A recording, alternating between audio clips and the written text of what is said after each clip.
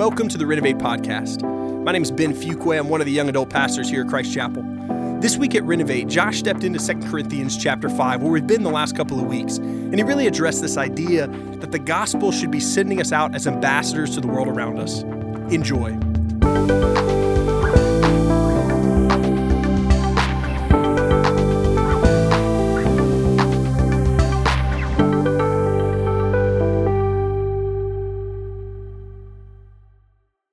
Well, good evening. How we doing? Good deal. All right, let's go 2 Corinthians chapter 5. 2 Corinthians chapter 5. We'll be hanging out there tonight. So when I was a senior in college, I developed mad respect for anyone who could write a musical. I'll tell you why. Because I tried to write a musical when I was a senior in college. It sounded like a great idea at the time. It was called Ring by Spring, and it was a social commentary on the dating culture of Texas A&M University. Guys, that's the worst thing to whoop for. Like I just said, our dating culture is marked by desperation. We don't whoop for stuff like that. Y'all are my people, but you're embarrassing me in front of my friends. No, I'm just kidding. I love you guys. So me and my roommate decided, all right, let's try to write this musical as two bitter guys. And we get through the first song, and we were really stoked about it. But it took a lot of work, and to kind of make a musical happen, right? Man, this is a lot of work. So we finished the first song, and I look at him because I don't know anything about musicals. I say, so how many songs are in one of these things? And he goes, I don't know, maybe 20 more. I'm like, I'm good. And so we just decided to not finish this musical. But because in that moment, I developed crazy respect for anyone who could write a musical, because I realized it's so hard to write a musical. So fast forward a couple years to January 20th, 2015. An event took place that changed my life forever. Hamilton premiered on Broadway. And I'll tell you why this single event changed my life. Because on top of now having crazy respect for anyone who can write a musical, there are three things that you should know about me, three things that just really have my heart. And if you see me at a cocktail party and I look bored and you just want to become best friends, bring up any of these three things and we will be instantaneous best friends. What I love more than almost anything is I love history, I love hip hop, and I love creative storytelling. I love those three things. So when this event happened, when Hamilton came out, the God-given brilliance of Lin-Manuel Miranda, what happened, what was produced was a creative way to tell the historical story of Alexander Hamilton set to hip-hop music. Blew my mind, right? And so all of a sudden, I find out about this thing, and I'm listening to the soundtrack, and I'm studying stuff, and I'm looking at it, I'm thinking, this is so hard to produce. This is one of the most creative pieces of art the world has ever known. This is incredible, and my mind was just blown, and I was so just enamored by Hamilton. And if you talk to me between 2015 and 2016, there's a really good chance that I tried to work Hamilton into the conversation. You know why? Because I had experienced a joy like I had never experienced in my entire life. I had experienced this brilliance and this creativity and this joy, and in my heart I'm thinking, I want everyone around me to experience what I've experienced. I want everyone else around me to know how incredible this is and how hard it must have been to write it. And it's just, I don't have anything to compare it to. I just want everyone to know about it, right? Now, what's the point? Hey, bro, why just stop talking about Hamilton, bro? That's 2016, 2015, it's old news, right? Here's why.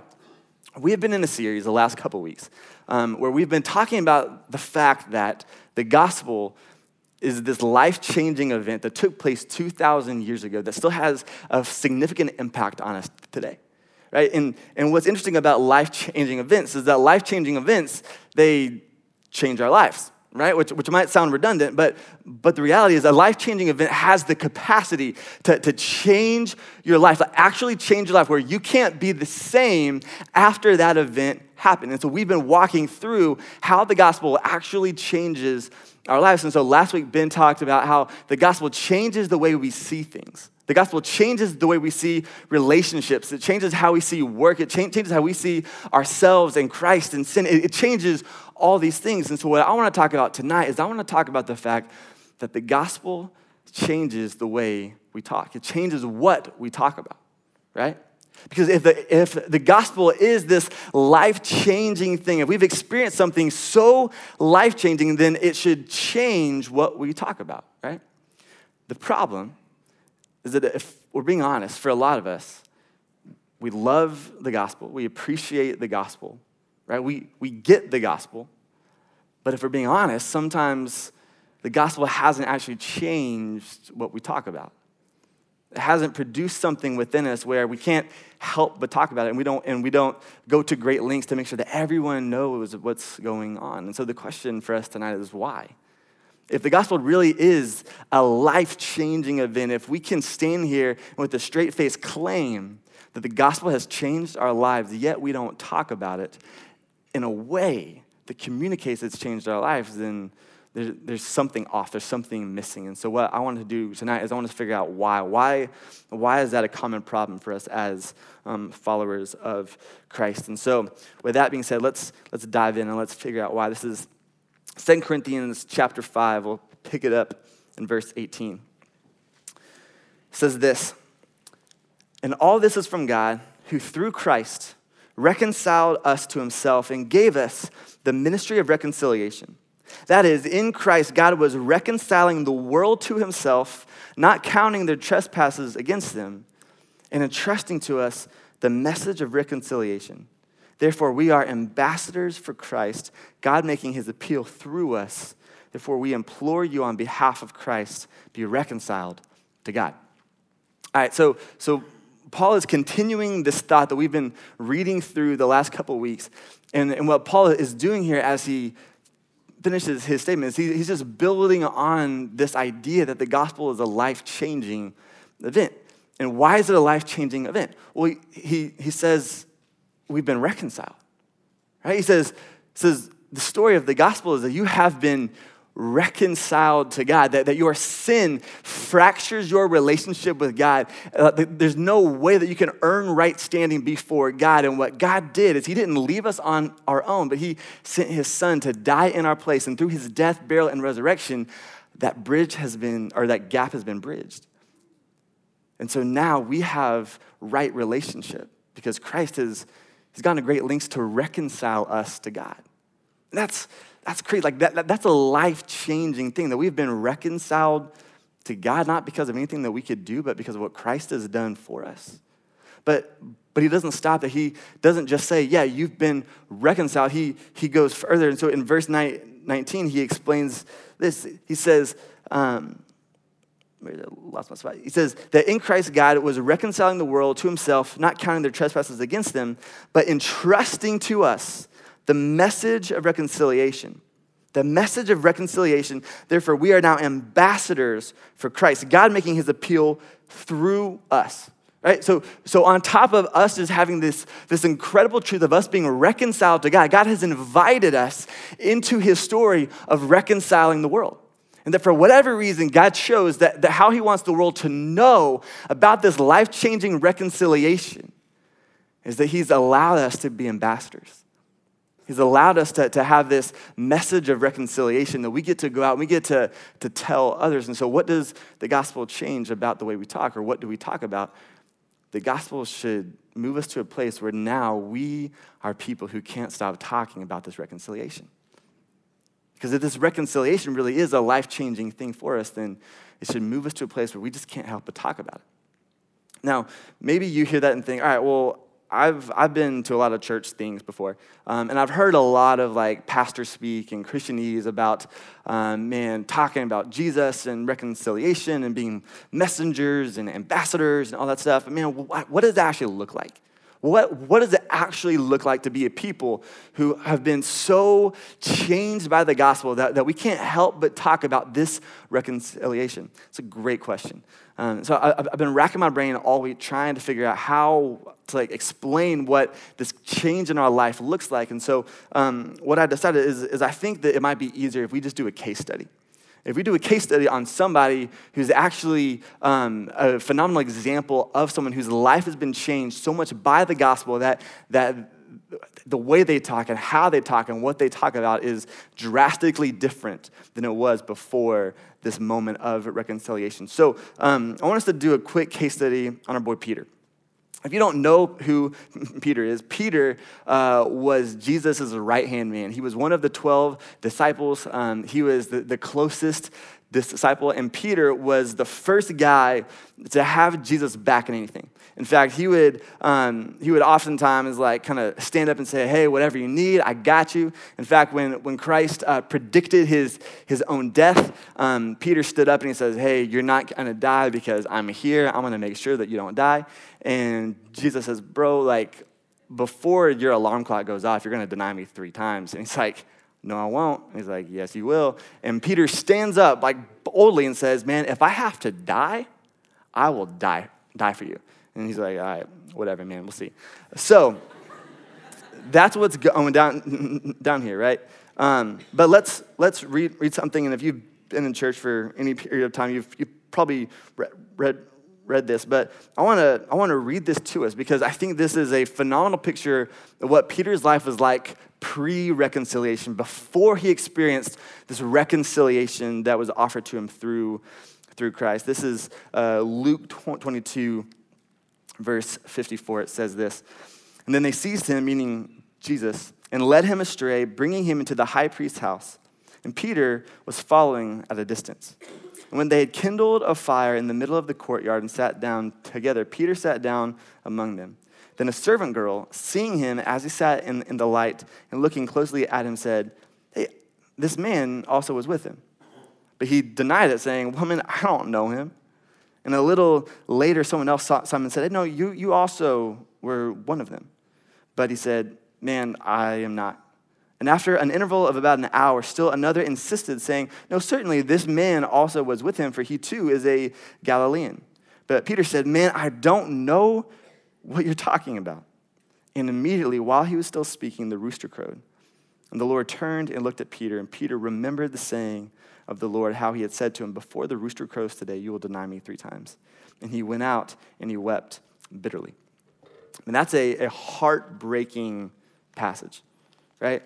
But what this does is it gives us a picture into Peter's posture, right?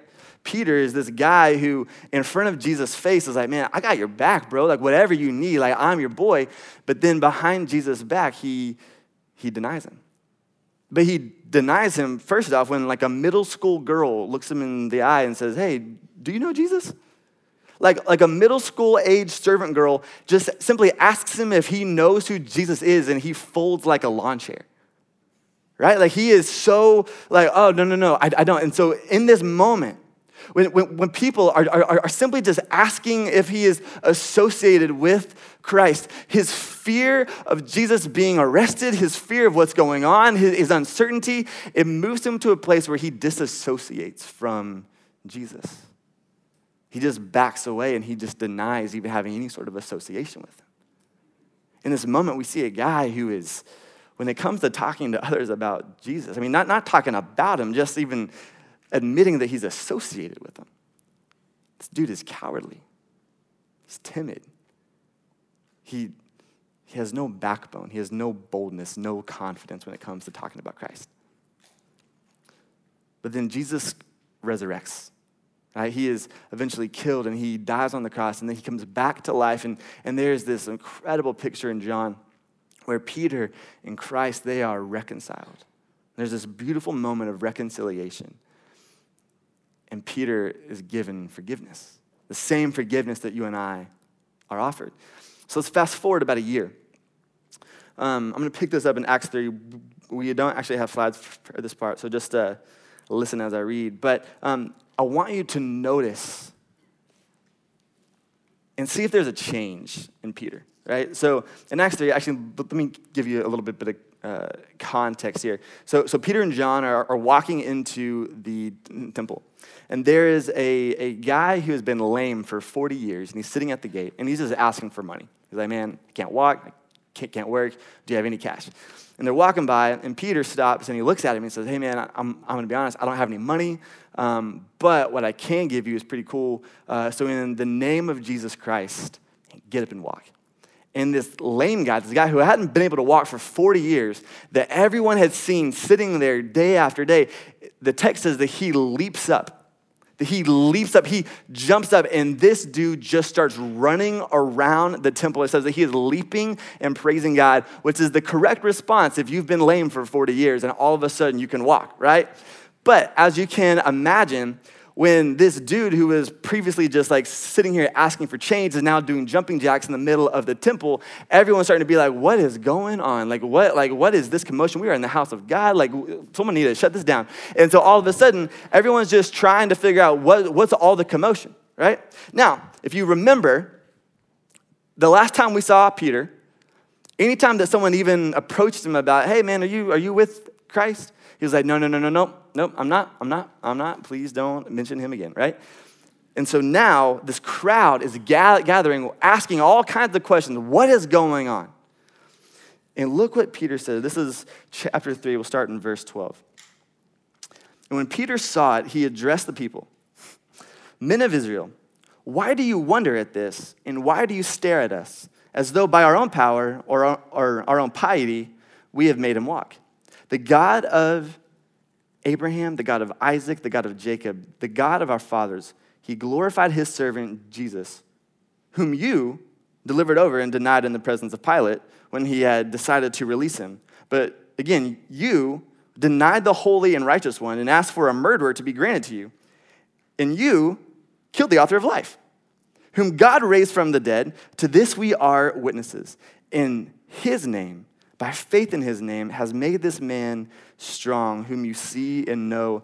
And the faith that is through Jesus has given the man this perfect health in the presence of you all. All right, I want to keep on going, but just stop for a second and just notice the boldness of Peter, right? The guy who we had just seen him crumble when he was questioned by a servant girl. This dude stands up in the middle of the temple. All these people, and they're like, hey, what's going on? And he says, what's going on is you killed the author of life. That doesn't sound like the old Peter, right? I mean, dude is just bold, right? He's saying, what happened is you remember Jesus. Pilate said that he was innocent. You called for him to be crucified. Pilate said, I'll give you another robber in their place. And they're like, that sounds great. And you killed the author of life. And in his name, this dude is well. Right? So immediately we see this guy who's not timid, he's not cowardly, he is bold when he's talking about Christ. But look how he finishes in verse 17. It says, and now, brothers, I know that you acted in ignorance, as did also your rulers. But what God foretold by the mouth of all the prophets that his Christ would suffer, he thus fulfilled. Repent, therefore, and turn again, that your sins may be blotted out. So what he's doing here is he's just being a minister of reconciliation. He's carrying this message of reconciliation. He sees this crowd, and where once upon a time he might have backed away and shied away from addressing this crowd, he sees this crowd now as an opportunity. Everyone's curious, everyone's engaged, everyone's trying to figure out what's going on. And so instead of backing away, he stands up and says, I can tell you 100% what's going on. You killed Jesus. But good news. He's alive, and he's offering forgiveness, and all you have to do is believe. So man, repent, believe so that your sins may be blotted out. Peter he's standing up, and he's bold. He's not pulling any punches, but he's also very, very clear. Man, there's reconciliation available, and there's reconciliation available to you. And I want you to know and to experience this reconciliation. Right, this is a very different guy than the guy that we just read. But things are about to get a little hairy. His boldness in this moment is admirable, but let's see how bold this dude really is, because things are about to pick up. Let me start in chapter 4, verse 1. And as they were speaking to the people, the priests and the captain of the temple and the Sadducees came upon them, greatly annoyed, because they were teaching the people and proclaiming in Jesus the resurrection from the dead. And they arrested them and put them in custody until the next day, for it was already night. But many of those who had heard the word believed, and the number of men came to about 5,000.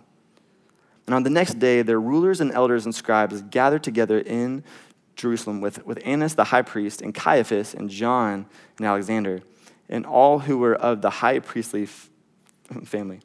And when they had set them in the midst, they inquired, by what power or by what name did you do this? All right, I want to stop right there before we hear Peter's response, because I want you to understand the gravity of this moment. Peter stands up, he tells the crowd, he preaches this message of reconciliation. He lets everyone know that reconciliation through Christ and Christ alone is available if they will just repent and believe. And the high priest and all the religious rulers, they get really annoyed by it. And they arrest him. And so Peter and John are in jail, just kind of waiting. And then they bring them out and they set them before this Jewish council, right? Like the high council of the Jewish rulers. And I want you to get a visual for who they're standing in front of. Because they're not standing in front of like 3 or 4 dudes who are just asking questions about what happened. They're standing before 71 men, 70 elders, and the high priest. But it's not just 71 men that are staring them down.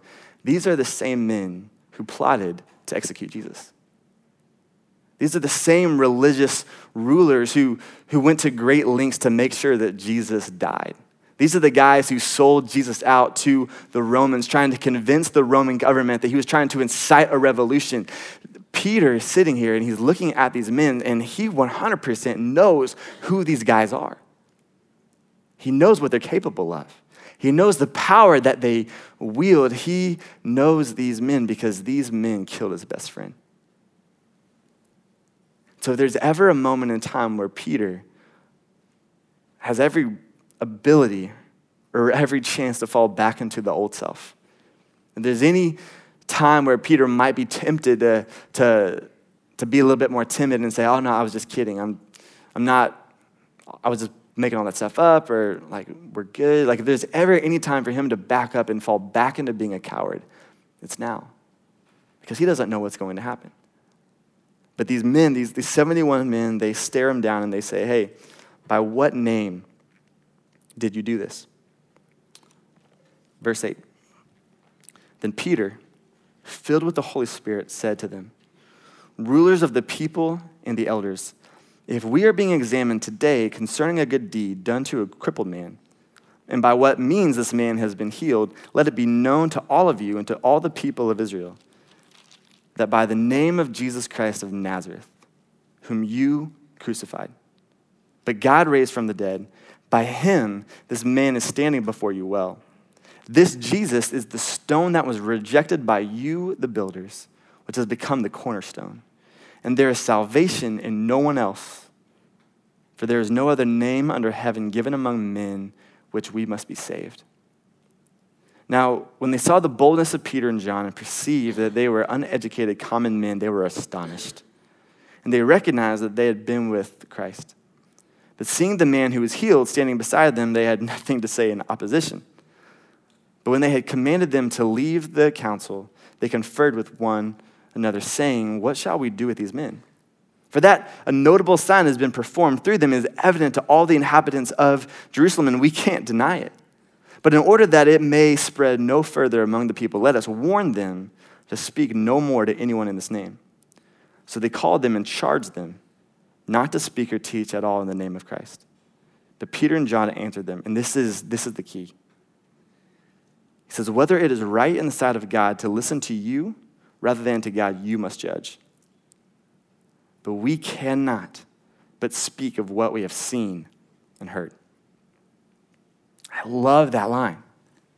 These men who are capable of some really dark things, they pull him in and they threaten him and say, hey, don't you ever dare speak in the name of Jesus again. Don't you dare say that, or there are going to be consequences. And he knows what they're capable of, but he looks them square in the eye and says, hey, look, I'm sorry, man. I'm sorry if I'm annoying you. I'm sorry if me talking about Christ is getting under your skin, but I can't help it. I can't help but speak about what I've seen and what I've heard. And if you know how the rest of Peter's life goes, Peter ends up dying for his faith. Peter holds to his guns, and this man boldly proclaims the name of Jesus Christ until the day that he dies. And in fact, he loses his life because of it. And when I read this, when I read stories about, man, a guy who just a year before is timid and spineless and cowardly and disassociates himself from Jesus. Now he's staring at the people who murdered Jesus, staring them in the eyes and saying, hey man, do what you will, but I can't stop talking about it. It makes you think, what happened? I mean, this is a changed man. Like being scared of a middle school slave girl and then staring a murderer in the eye and saying, do what you will. Like, this is a changed man. So what happened? What happened is that Peter experienced a reconciliation so life-changing that he couldn't help but talk about it. The reconciliation that Peter experienced was so life-changing, he just couldn't help but talk about it. Because that's how life-changing events happen. Life-changing events, if they're truly life-changing, they actually change our lives. They change the way we see, they change the way we behave, but they change the way we talk. So the question for us is, have we experienced this reconciliation in such a life-changing way that we can't help but talk about it? Is the gospel so life-changing that we just can't help but tell everybody we know? That we just can't help but work it into conversations and say, hey man, I don't mean to be annoying, but man, I've just experienced this grace. I've experienced this mercy. I've experienced this, and I just can't stop talking about it. I think if we're honest, for a lot of us, the answer is, I don't know. I don't know, man. I don't know if the gospel has changed my life in this specific way. So if you find yourself in that camp, if you're sitting there and you're thinking, man, I don't really know why that is, because I love Christ. I get it, man. Like I've placed my faith in Christ. I love the gospel, but man, I don't know why it hasn't worked its way to my mouth. I don't know why it hasn't changed the way that I talk. And as we close, I just want to kind of lay out kind of three theories of why I think that might be. 3 theories of why I think that maybe we're slow to talk about reconciliation, despite the fact that we claim that this is a life-changing event in our lives. And the first is this. Maybe you're slow to talk about reconciliation because you don't know how. Maybe you're sitting here and you're slow to talk about reconciliation because you don't know how. That's a valid fear. I think that when it comes to talking about Christ, we are so intimidated oftentimes because we think that in order for us to be qualified to talk to someone about our salvation or to talk about Christ, we have to know every answer to every crazy theological question out there, because what happens if they ask us something and we just don't know the answer? That would be defeating, right? And I get that. Like it's intimidating. And we should have answers for stuff 100%. But the reality is, we evangelize stuff all the time without knowing all the ins and outs of it, right? Like we're all evangelists in the name of something every single day, whether it's like a restaurant or a new show on Netflix. I am a very proud evangelist for Torchy's Queso, and I don't know what's in the queso. I just know it's cheese, and it's amazing, and you should try it, right? But I don't go study all of the ingredients to say, okay, I know every ingredient in the queso. I can now go tell people about the queso. Now, hear me say, have great theology, study, know what we're talking about, but I think, and so often we complicate this idea of being a messenger of reconciliation. If you've received reconciliation, and talk about the reconciliation that you've received. And say, man, this is where I was. This is what I was struggling with. This is how empty and alone I felt. This is how, man, I just ran from God, or I rebelled against God, or I just shook my fist at God for a long time. And God was so gracious to me. God was so merciful to me. Like, God allowed his son to die in my place. And because of that, I get to now stand before God without shame, without guilt. Because when he sees me, he doesn't see my sin. He sees Christ. And what Christ has done for me on the cross, that's crazy. The beauty of the gospel is that it's so exhaustive. We can spend the rest of our lives talking about it, but it's so simple that we can explain it to a 5-year-old kid. That we're sinners. That we are in desperate need of a Savior, and that Christ came to be that Savior for us so that we can have a right relationship with God.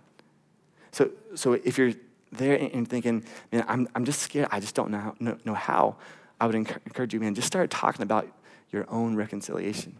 And take a step of faith and start trying to just explain the reconciliation that you have been on the receiving end of. Or second, and maybe you're slow to talk about reconciliation because you don't feel the weight of your reconciliation. Maybe you're slow to talk about reconciliation because, if you're honest, you don't feel the weight of your reconciliation. And I'll explain what I mean. We feel the weight of forgiveness or the weight of reconciliation more so based on the gravity or the type of relationship that we've broken, right? I got married in June, which is awesome. Haley's incredible. But that was after the fact. It's cool. It's cool.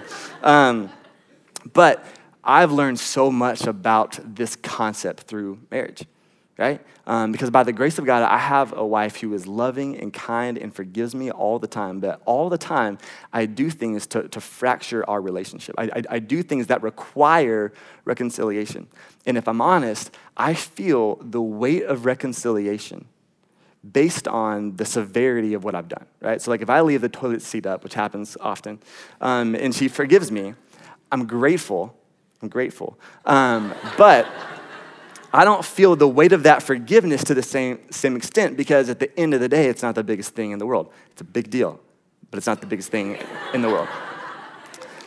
But if I do something that breaks her trust, if I do something that makes her feel unsafe, if I do something that makes her feel invisible, if I do something that wounds her on a deep level, and then she forgives me, and then she seeks reconciliation, then she offers reconciliation, I feel that. I feel the weight of that. And what happens is I'm so overwhelmed by my gratitude. I'm so overwhelmed by the weight of what it cost her to reconcile, what it cost her to forgive me. I can't help but talk about it, right? If I'm like walking in the halls and someone's like, hey, how's Haley? She's amazing. She's incredible. She's gracious and kind and forgiving, and I don't know what I did to deserve it because I'm a chump, but she's here, and she's like, I wake up in the morning and she's still there, and I don't know why. It's crazy. She's amazing, right? Like I just can't help but talk about it because I feel the weight of the reconciliation, right? But I think for us, maybe the reason why we're slow to talk about it is because, yeah, we know we sin. We know we're sinners. We know that Christ died for us. But if we're honest, we don't feel the weight of what it cost Christ. Because in our minds, like, I'm not really that bad. Yes, I'm a sinner. I know the whole sin thing, but I'm not really that bad. But here's the deal. Sin is sin. I don't care if it's pride or an addiction to porn. I don't care if it's slander or slavery. I don't care if it's a white lie or white supremacy. Sin is sin. And even our most respectable sins are responsible for nailing Jesus to the cross. So if you're in the room and you're thinking, I'm not really that bad, you're wrong. Because our sin collectively has nailed Jesus to the cross. And if we don't understand that, if we don't understand the gravity of our sin, if we don't understand that from the beginning of time, God has been clear that the penalty for sin is death, that when sin is committed, something or someone has to die. If we don't understand that, and the fact that Christ humbly, graciously came and died in our place so that we might have right relationship with God, that we might be reconciled despite the fact that we were the ones that screwed it up. If we don't understand that, then we won't feel the weight of our reconciliation. But when we feel the weight of it, when we sense, oh my gosh, I serve a God who's so gracious and so kind, and we can't help but talk about it. So if you don't feel the weight of your reconciliation, I would ask you to maybe spend some time dwelling on it. And maybe it's because you haven't been reconciled. Maybe this is brand new transformation and a light bulb has gone off and you're thinking, I don't know if I've actually been reconciled to God. I don't know if I've placed my faith. And if that's you, and we would love to talk with you about that. I would love for you to be able to joyfully feel the weight of your reconciliation that moves us to a place where we can't help but talk about it. But lastly, maybe you're slow to talk about your reconciliation because it just doesn't excite you the way that it once did. Maybe you're slow to talk about reconciliation because it just doesn't excite you the same way. I don't talk about Hamilton very often anymore because that's so 2016, right? It's 2018. There's so many new cool things. Like if I'm still talking about Hamilton now, it's like, bro, get over it. two years ago, right? But there's moments in time where I'll like stumble upon like songs and stuff like that. I'm like, oh man, that thing is awesome. Why don't I talk about that anymore? But the reality is it's not exciting anymore. It's not cool. It's not relevant. It's not worth talking about. Yeah, I appreciate it. I think it's cool. I think it's a great piece of art. And it belongs back in 2016, but now it's 2018, and I need something new and exciting to talk about. And my fear is we treat the gospel in the exact same way, where we appreciate it, we're fans of it, we really love what it did, but that's so 2,000 years ago. And the gospel, that's so old, it's so irrelevant, it's not fresh anymore, and I've been a believer for so long, I want something new and exciting, and the gospel is old news. My fear is that we don't talk about our reconciliation because it doesn't excite us anymore. That's my fear. But my hope in all of this is that we can be people whose lives are still being transformed, still being changed by the gospel in such a profound way that we have the posture of Peter, a guy who can look people in the face and say, hey, I'm sorry if I'm being annoying, but I just can't help but talk about what I've seen and what I've heard. Let me pray.